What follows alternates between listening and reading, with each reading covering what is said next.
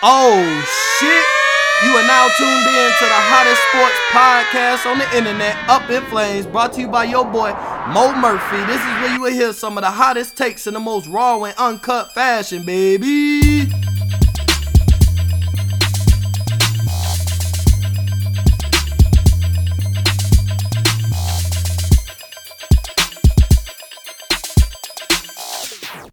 What's going Hello. on, everybody? It's your boy Mo, back with another episode of Up in Flames. Today we're gonna go over the NFL Draft Recap Part 2. Today I have once again back with me my boy Hefe. Hefe, say what's up. What's going on, everybody? Yep. So we're doing the NFL Draft Recap. I did one previously with my boy K. Sad. It was only right that I did one with my boy Hefe since we went over the draft 2 times pre-draft. So first things first, as y'all know, Hefe a big Raiders fan. They just moved to Vegas. So I kind of want to get some insight. I know you a big Raiders fan. You know a lot about football. So I kind of want to get some insight on how you feel about the Raiders draft. Cool. All right, let's dive right into it. So, um, after having some time to kind of digest the draft, dude, honestly, and accept what happened. As you know, during the draft, I was so mad, bro. In our group chat, it was just so I was just so disappointed and underwhelmed with our picks. Not that they were the worst picks ever. It just felt like they just weren't the picks that the Raiders should have made. Now, as far as our picks, Henry Ruggs, I mean, he was one of those three big wide receivers that um, was being really highly regarded. Um, it it it just felt like we could have gotten the better receiver in CeeDee Lamb. I know Jerry Judy was up there too, and I know there was some concerns about his knee, which is why I think he might have slipped a tad bit, or why the Raiders might have passed on him. But the CeeDee Lamb pick to me just made the most sense, just for the overall better receiver. Now I get why they took Ruggs. That speed is, you can't teach that kind of speed. That speed changes games, changes defensive schemes, just like Kansas City does with Tyreek Hill. I'm not saying Henry Ruggs will be Tyreek Hill or that he will be better. Is the Raiders just drafted him because of the Tyreek Hill effect? You know what I mean? Like they drafted him because of what he can do and what he does and what he changes. Moving on to our next pick, the Damon Arnett pick. I was shocked at that pick, not because I don't think he's a good cornerback or because um, that he wasn't going to go second round or so. I know earlier in the year there was some mock drafts for him going in the first round, like late first round. Um, it just after digesting the pick, it makes sense why the Raiders went that way. The Raiders just had him ranked higher than most other teams, and the crazy part about it, and the pick was ridiculed, but we don't know what teams' big boards are. Some teams have some cornerbacks ranked higher than others. We don't know what every team's big board was ranked. So the Damon Arnett pick, it's a solid pick. It was kind of a reach only because the Raiders didn't have a second round pick. That's why they took him at 19. They didn't pick again until pick 80, and so the Raiders had him ranked high enough to where they had to reach for him at 19 simply because they didn't have a second round pick. Um, Now, Damon Arnett, the only reason for research that I've done is that he had a second or third round grade was because of some potential character issues that he had early on in his career at Ohio State. But all reports and all indications are that ever since he had his daughter, I believe, about a year ago, that his maturity level has really gone up. And that's the only thing that I've read that could potentially have knocked him down a little bit. If I'm correct, I think he gave up 2 touchdowns in 3 years at Ohio State, like in his career. Now, that, by looking into that number, you got to think. Look at the cornerbacks that they've had the last 3 years. That means that Damon Arnett was being targeted more because they were not going to go after Okuda or Denzel Ward. So that means that Arnett was going to be targeted, and the fact that he only gave up 2 touchdowns in those 2 or 3 years that he was a starter, it's actually pretty crazy because teams were going at him. So after digesting the pick, I think the Damon Arnett pick, it was a reach, but it was a reach for a need and a reach for a quality player. So I still don't like the pick, but I understand it, and I've accepted it. Moving on to our third round, this is where it got kind of loopy for me, where I think it was just I was expecting linebacker, another cornerback, offensive line help, maybe even a quarterback. but they went back to back receivers and Lynn Bowden. Now Lynn Bowden, I've seen one big board. I forgot who the guy's name was. He was a verified Twitter user for I forgot which network. He actually had Lynn Bowden Jr. ranked as number 53 overall prospect. So I know why they drafted him. They wanted to have their gadget player on offense, whether he could play quarterback, running back. He rushed for 1,600 yards last year as a running back. Wide receiver, he's going to be a real shifty guy. You line him up in the slot, line him up in the backfield, line him up at quarterback. You know, kind of our Taysom Hill / Antoine Randall L gadget player. So that pick, I thought they could have gotten a better player with that pick, but again, the Raiders they're in competition in the AFC West where every team is loaded with offensive weapons. So I see why we're playing catch up. That's what this Raiders draft class is a catch up draft class because they're trying to catch up to Kansas City, trying to catch up to what Denver did in the draft. So I get that pick. Again, I don't love it. I'm not saying that I'm not trying to justify it. I'm just trying to tell you guys on the surface what the pick, why they did that pick. Brian Edwards is another guy. They took him right after at 81. He's an all-time receiver at South Carolina. If I'm not correct, if I'm not mistaken, I'm sorry. All-time leader in receptions, yards, and touchdowns, I believe. And, you know, Deebo Samuel went there. Alshon Jeffrey went there. I'm not saying that he's going to be better than those guys or just as good. But, again, 6'3" receiver, physical, great hands, with a good little pedigree as far as his stats behind him. So you can kind of see why the Raiders did that. I didn't think we needed another wide receiver at 81. I was kind of hoping for a linebacker or even – I know he ended up going much later, but I was actually kind of wanting the cornerback from Virginia, Bryce Hall there, but obviously we didn't take him. And then pick 91 was our next pick in the third round. I think that's where we took Tanner Muse. And that's another pick that where Mike Mayock loves his Clemson guys. If you look at our last two drafts, it's literally all Alabama and Clemson players for the most part. You know what I mean? Like, yeah, Ohio State to build too. Something there as far as like that pedigree, the foundation. Go ahead. What was you gonna say? Oh no, I was just saying. You know, they got a couple Ohio State players too. You know, when they drafted Conley, then you know they got Arnett. So, like you said, you know, you've previously said before that the Raiders like big pedigree guys, championship pedigree, them big schools. You know, goes after Alabama, Clemson. The Ohio State, he likes the guys that have played under proven coaches. From what it seems like, you know, obviously the later in the rounds you get, the less high pedigree guys you get. But you know, early rounds, bro, he goes after guys that are in a winning culture in college, under winning coaches. You know, under all-time coaches. You know, Nick Saban's an all-time coach. Dabo Swinney is building his resume as an all-time coach. Urban Meyer's an all-time coach. He's gone now. We have Ryan Day, but a guy like Ryan Day, Urban Meyer picked him as his successor, and for obvious reasons after year one. So, you know, Ohio State will continue to have that championship pedigree, you know, competing in the playoffs and things like that. We're going to constantly have players get drafted, and I'm sure we're going to constantly have players that are going to the Raiders just because it seems like, you know, especially out of Alabama, Clemson, and Ohio State, that's the route he goes. So, yeah, no, I agree.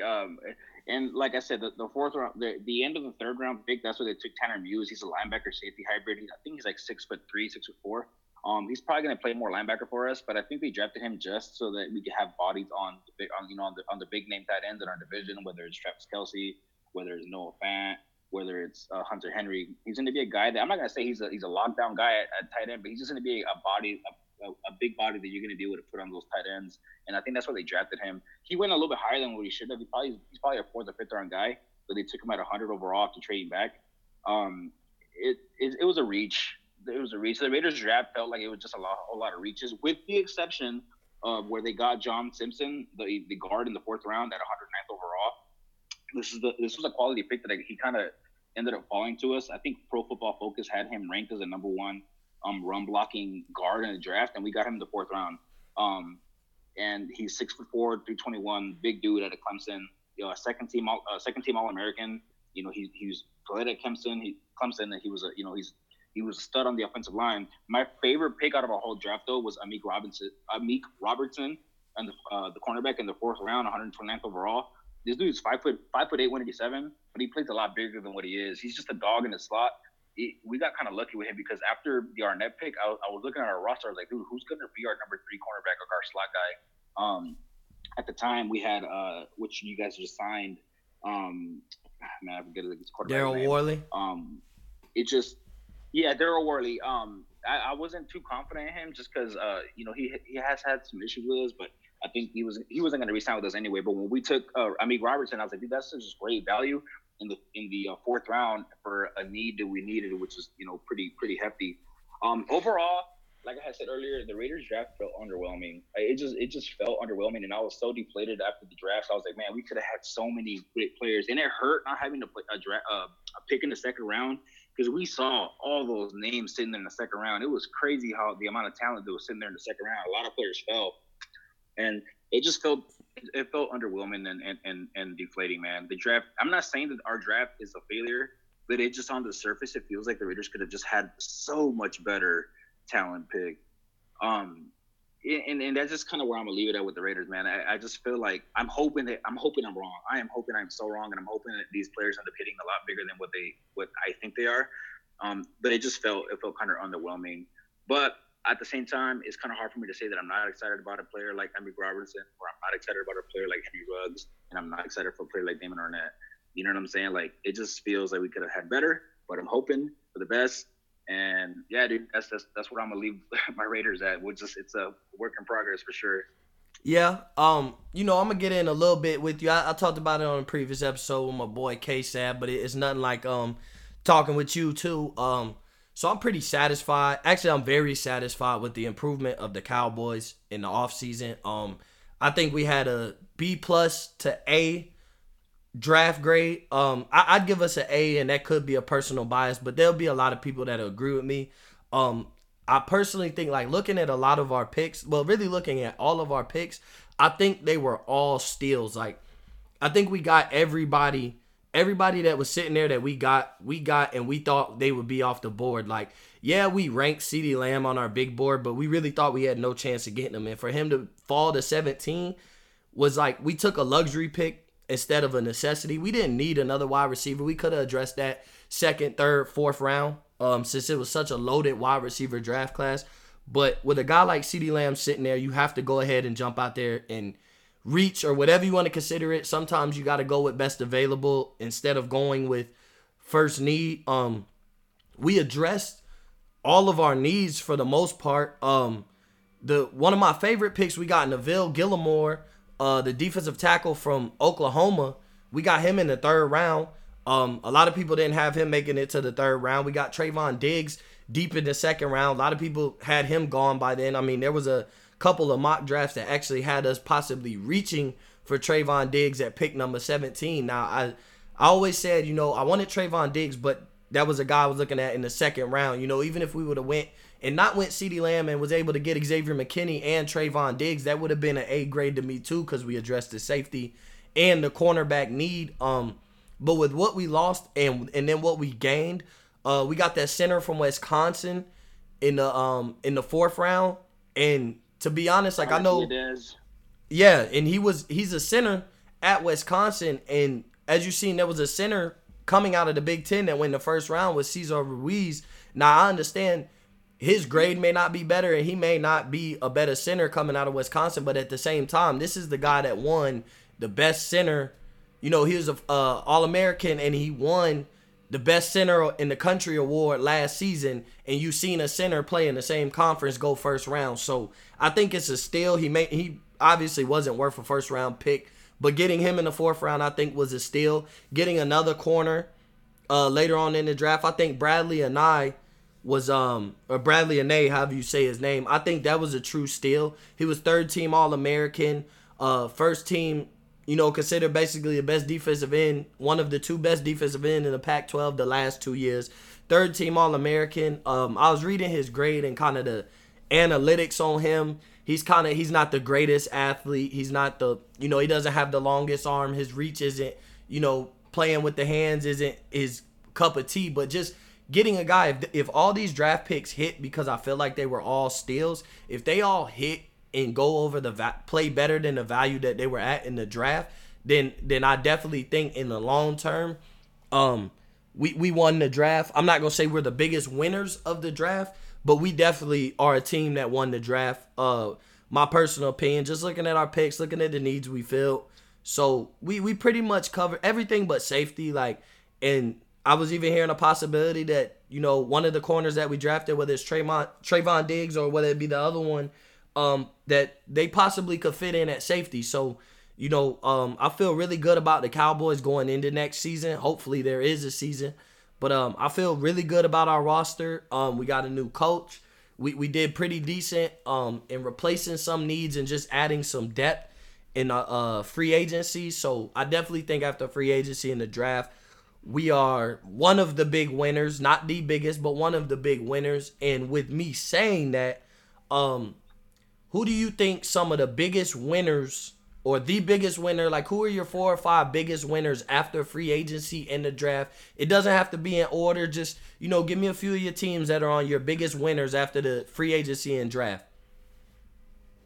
For sure, for sure. And I remember telling you this during the draft too. I think the Dallas Cowboys killed the draft. I was just, man, these guys are just plucking off players like not only for need but like great value. I know you mentioned CeeDee Lamb. You guys had him reportedly like number 6 overall on your big board. Got him at 17. You cannot pass a guy like that up. Next pick, Trayvon Diggs. I love that pick. He's a 6'1", 6'2" cornerback who has about 2 years of experience at cornerback, so he's only going to get better. He kind of reminds me of Marcus Peters with his size and his pretty physical man-to-man coverage. That's a pick that I really, really love. The Neville Gallimore pick out of Oklahoma. I don't really know too much about him, but I know you guys lost some guys at deep tackle. So worst case scenario, he's a depth guy or just a space leader. Your 4th pick was Reggie Robinson, the cornerback out of Tulsa.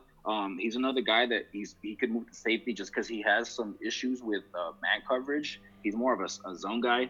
So I think he would kind of be one of those guys that you use in both situations. Your 5th round pick, Tyler Biadasz, aka Tyler Badass, was a guy that, dude, he was actually going like 1st or 2nd round in a lot of mocks early in the year. The only reason he got knocked down in a lot of big boards because he has a medical red flag issues. I think like 2 years in a row he's had either season-ending injuries or some kind of major injury. But he's a guy that if you hit on him, you talk about like the heart and soul and captain of one of the most one of the best offensive lines in college football, and with a pedigree at Wisconsin, they just breed dogs in the Big Ten. Just big hogs, just maulers. So the fact that he was the captain on usually one of the best offensive lines in college football, and he won that award last year, great value. I think he's going to be a dude that you're going to be like, man, we got so lucky to draft him. He's going to be one of those anchor guys on your offensive line.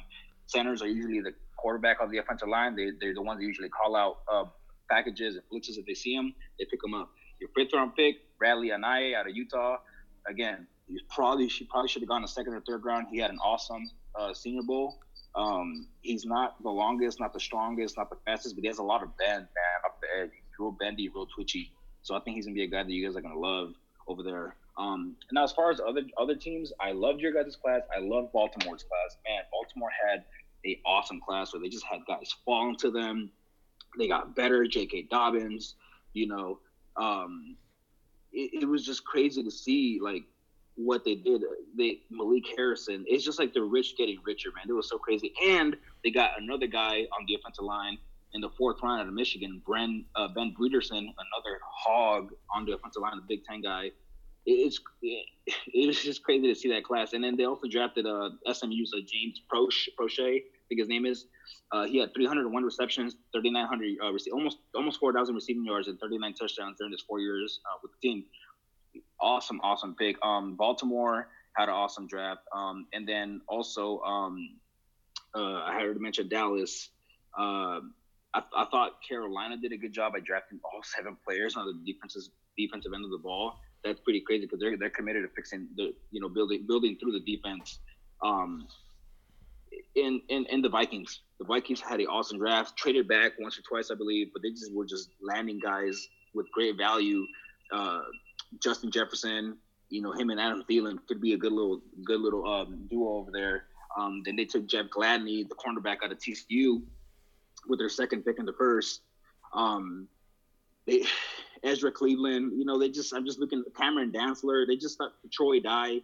They took all these dudes like that like you guys and what Baltimore fell to them right to their laps. They got so lucky, and these teams got so much better, and they didn't have to reach for nobody. They didn't have to do a whole lot of trade ups, give up a second round next year, third round next year, whatever. They just got so good, and it's exciting. And they're not even my teams, but I just get excited for teams like that because I was like, they just killed the draft. They got better where they needed to get better. They added wealth in areas where they didn't need to, but they just added more wealth, more.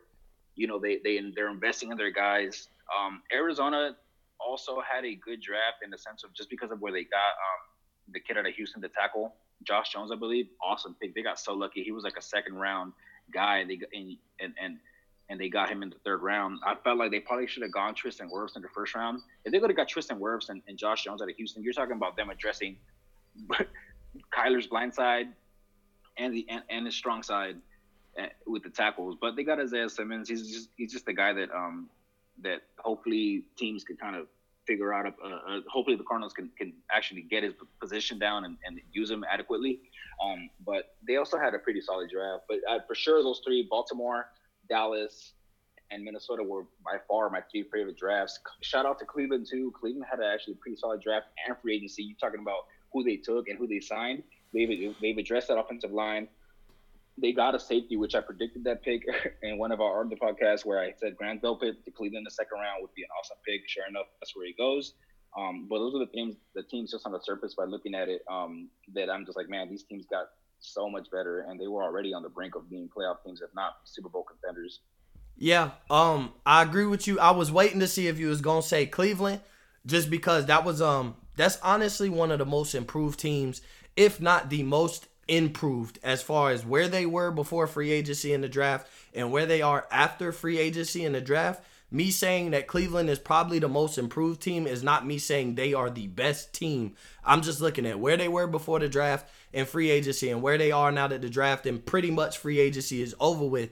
Like you said, in they signed Jack Conklin. They drafted Mekhi Becton. They got Grant Delpit. That's going to be a pretty scary secondary with Greedy Williams, Grant Delpit, and Denzel Ward. I mean, you literally talking about DBU in their secondary between LSU and Ohio State. Signing Austin Hooper, adding another weapon to Baker Mayfield. While it didn't look like the greatest, yeah, and it didn't look like the signing that made the most sense at the time because of how much they paid for him. But if you really think about it, there's a lot of quarterbacks that don't have the big arms that like their tight end can be their safety valve. And that was even a signing of like, we need a safety valve with no protection. And then they go get Jack Conklin. And then they sign draft Mekhi Becton. So I think they addressed a lot of needs. Obviously, Mekhi Becton going in the first round to Cleveland is a great pick for them. To me, obviously, Delpit going in the second round, falling to them in the second round is a great pick for them. But I know a lot of people don't pay attention to later on in the draft. And a pick that I think could really work out in his favor and in Cleveland's favor is the fact that Cleveland drafted Donovan Peoples-Jones. Now, me being a big Ohio State fan, which means I watch a lot of Big Ten. Obviously, I watch all these Big Ten teams when they play versus Ohio State, but I keep up with the Big Ten a lot because I'm trying to see our true competition, like who's going to stop us from winning the Big Ten championship. And Donovan Peoples-Jones was a very solid, he was a really good wide receiver in college. I know, like, I think his last year kind of hurt his, before coming into the season, he really was like a third or fourth round guy. And even still, like, he was a third or fourth round guy with potential to boost his stock instead of hurt his stock. He didn't give the production they expected. I mean, part of that is Michigan didn't really have a good quarterback, a great quarterback. I mean, you know what I mean? So I do take that into account. But I think Donovan Peoples-Jones, being a young rookie receiver, being the third, arguably even the fourth, because they just brought back Rashard Higgins. So he might even be that fourth option in a spread offense. And you know what I'm saying? You'll have Odell, Jarvis Landry, Higgins, Peoples-Jones. You'll have Austin Hooper. You have two dogs in the backfield at running back with Chubb and Hunt. Like, on paper, Cleveland might have one of the most loaded offenses on paper. I mean, yeah, you still have Kansas City. It feels like Cleveland doesn't have an excuse this year, dude. They should. Keyword here, they should be a much improved team and actually a team to compete for the AFC North. They should, dude. They, like you were just saying, they on paper they got a roster, a loaded roster on both offense and defense. It's just a matter of Baker's progression and a matter of the coaching staff, because the players are there. The players and the talents, it's there. So it's just a matter of them getting it right and moving forward. But they are a team that I'm keeping my eye on, and they might be the most improved team this year. I would not be surprised to see them win 10, 11, 12 games. Crazier things have happened. They're in a division to where Baltimore is clear-cut the best team there, but, they could easily be that second one of those wildcard teams to sneak in with a 10-6 record, or 11-5. They are much improved, like you said, and I'm excited for them, man. And I usually am not, because one of our good friends, Nicholas, he's a Cleveland fan, and we've given him shit for about 8 years now about the Browns. But it seems like they finally they're onto something over there. Yeah, and so I'm definitely looking forward to what some of these improved teams are. Cleveland, they should be really exciting. They really should have no excuse. I personally think my Cowboys at this point have no excuse. We've pretty much had a pretty talented roster these past couple years, and our excuse has been, whether it's just an excuse to make ourselves feel better about our roster, our excuse has been Jason Garrett. We got Mike McCarthy, so we can't blame the coach anymore. The talent is there.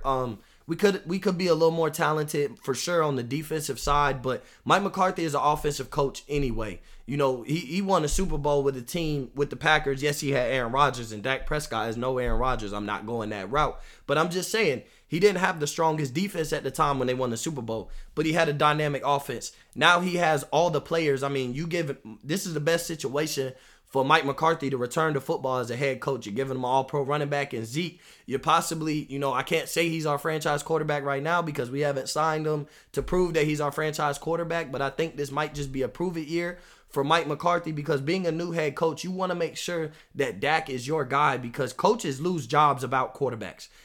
If they commit to quarterbacks and the quarterbacks don't do their job, then a lot of teams won't be good without that quarterback, especially that franchise quarterback doing their job. In the same way that quarterback finds himself cut on the bench or whatever, you find that coach out of there and they're looking for a new coach. So he might not be willing to bank his future on Dak this year because he wants to see how Dak fits in his system. He may have some questions and he wants some answers, or he just want to make sure, like he wants to make sure he's 100% comfortable with Dak in his system. That's my thinking. I don't know anything. I'm just thinking that's my thinking and why we didn't sign Dak, because you know what I'm saying? To me, there's no other reason not to sign Dak. I think he's proved that he could be our franchise quarterback.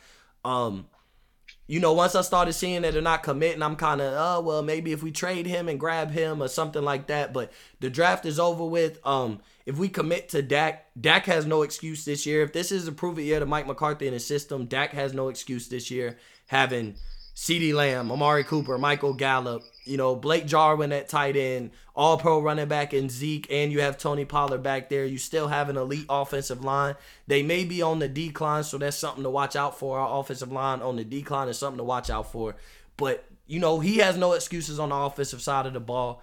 Like you said, with the Ravens improved a lot. They got Patrick Queen to kind of be the middle linebacker, the Ray Lewis, C.J. Mosley. Granted, he may not be as good as, obviously, I don't expect him to be the next Ray Lewis, and he may not even be as good as C.J. Mosley, but if he can fill that void, then that was a perfect pick. I think it was a great pick in the first round. They were able to get J.K. Dobbins. Mark Ingram is getting up there in age. They're going to have a two-headed monster this year in Mark Ingram and J.K. Dobbins, and to me, Dobbins fits with the Ravens because they built their offense around Lamar Jackson, which is that run-pass option and all that other stuff is the same offense they've been running at Ohio State for years. So all these running backs are accustomed to the type of offense the Ravens run. So I think Dobbins is a perfect fit in Baltimore. Shout out to Dobbins. I hope he does great. I hope all the Ohio State players do great. Minnesota definitely improved, like all the teams you hit. There's also one more team I think we're forgetting about that I really like their draft is the Indianapolis Colts. I like the Colts draft. That was on the tip of my tongue too. I was just thinking about who they drafted. I like the Colts draft and, because Jonathan Taylor. Yeah, they and Jacob Eason. I like the trade. I like the first round pick they gave up for DeForest Buckner. Address your defensive line. Then so to not have a first round pick to be able to land Michael Pittman Jr. and Jonathan Taylor, and Jonathan Taylor, we know what Jonathan Taylor is, and we know that Colts offensive line is still really good. They're an elite offensive line also. They're in the conversation of arguably the best offensive line in football. They have been in that conversation the past couple years. They got Jacob Eason later, so you're gonna have Phillip Rivers this year. I very seriously doubt Eason's even gonna see a lick of playing time in the regular season, barring any injuries from Phillip Rivers. But like I said, in the second round, to get Michael Pittman Jr. and Jonathan Taylor was a win to me already. Like, the Colts, believe it or not, to me, didn't really have a lot of holes. And it may seem like, but with the retirement of Andrew Luck and throwing Jacoby Brissett in there, and he's not, he's a guy that can fill in. He's a backup quarterback. He's a solid backup quarterback. He's a guy that can fill in if your quarterback misses a couple games, but to depend on him to be your starter all season, already kind of throws things out of whack. And I thought there was like some, with Andrew Luck retiring, I thought there was some like a loss of motivation, a loss of like excitement for the season with the Colts inside the organization and just Colts Nation in itself, because that retirement threw everybody off. I mean, I didn't expect it. I don't know if anybody else did, but I don't think many people expected Andrew Luck to retire. They have some weapons, adding Michael Pittman Jr., they have Paris Campbell, they have T.Y. Hilton. You know what I'm saying? They got Jack Doyle at tight end. So there's a lot of things that I think the Colts can do. If Phillip Rivers can, I guess Phillip Rivers is like my biggest question, just because we've seen what he did with a lot of weapons with the Chargers, and what he wasn't able to do. But the Colts have a really good team. They have a good defense. After free agency or that trade they made for DeForest Buckner after the draft, I think they're also right in that talk of most improved. And I think the Colts are going to be in the playoffs next year. The Ravens will possibly arguably finish with the best regular season record out the AFC next year. With as much as they improved and as little that they lost, Kansas City's always going to be right there. So I think it's going to be a lot of good football. The NFC South is going to be tough, and the AFC West is going to be one of the toughest divisions in football to me. How I'm looking at it, like, the Raiders were 8-8 and easily could have been 10-6. The Broncos finished 7-9 and easily could have been 8-8, 9-7. The Chiefs won the Super Bowl. The Chargers, they have some questions for me as far as committing to Tyrod Taylor, but they did draft Justin Herbert. They have weapons. Their defense was banged up throughout the season last year. So if they have a fully healthy roster, the Chargers are going to be something to reckon with. And I think the AFC West, when they start playing them games, they're going to start knocking each other's heads around. And it's not going to be a cakewalk for Kansas City like it seemed last year, because the Raiders are improved. Regardless of how people agree with their picks or not, the Raiders are improved. To me, the Broncos improved, especially on the offensive side of the ball. And the Chargers are coming back fully healthy. And if they want to commit to Tyrod Taylor, cool. If Justin Herbert becomes the day one starter and he has a solid rookie season, the Chargers are going to be something to reckon with. The NFC South is going to be what it's going to be. They got added Tom Brady and Gronk to the Bucs, so now the Bucs are a factor. But one thing I was thinking with this draft is I kind of want to ask you, do you think the way the draft was set up is why so many teams we feel like got steals when they drafted certain players? Like, do you think the way it was set up? I think so, because a lot of teams weren't able to do their due diligence and have these meetings and have the resources to actually scout these guys a little bit deeper. I think that could have been a factor in, for sure, players slipping and falling into second, third rounds. Yeah, I've read reports of some teams saying that they were affected in one way or another as far as in their talent evaluation. So that very well probably was a factor for sure. Yeah. And I think some guys' stock, like with all this, I think some guys' stock dropped, because typically if you have a bad combine or a disappointing combine, you have your pro day to make up for that.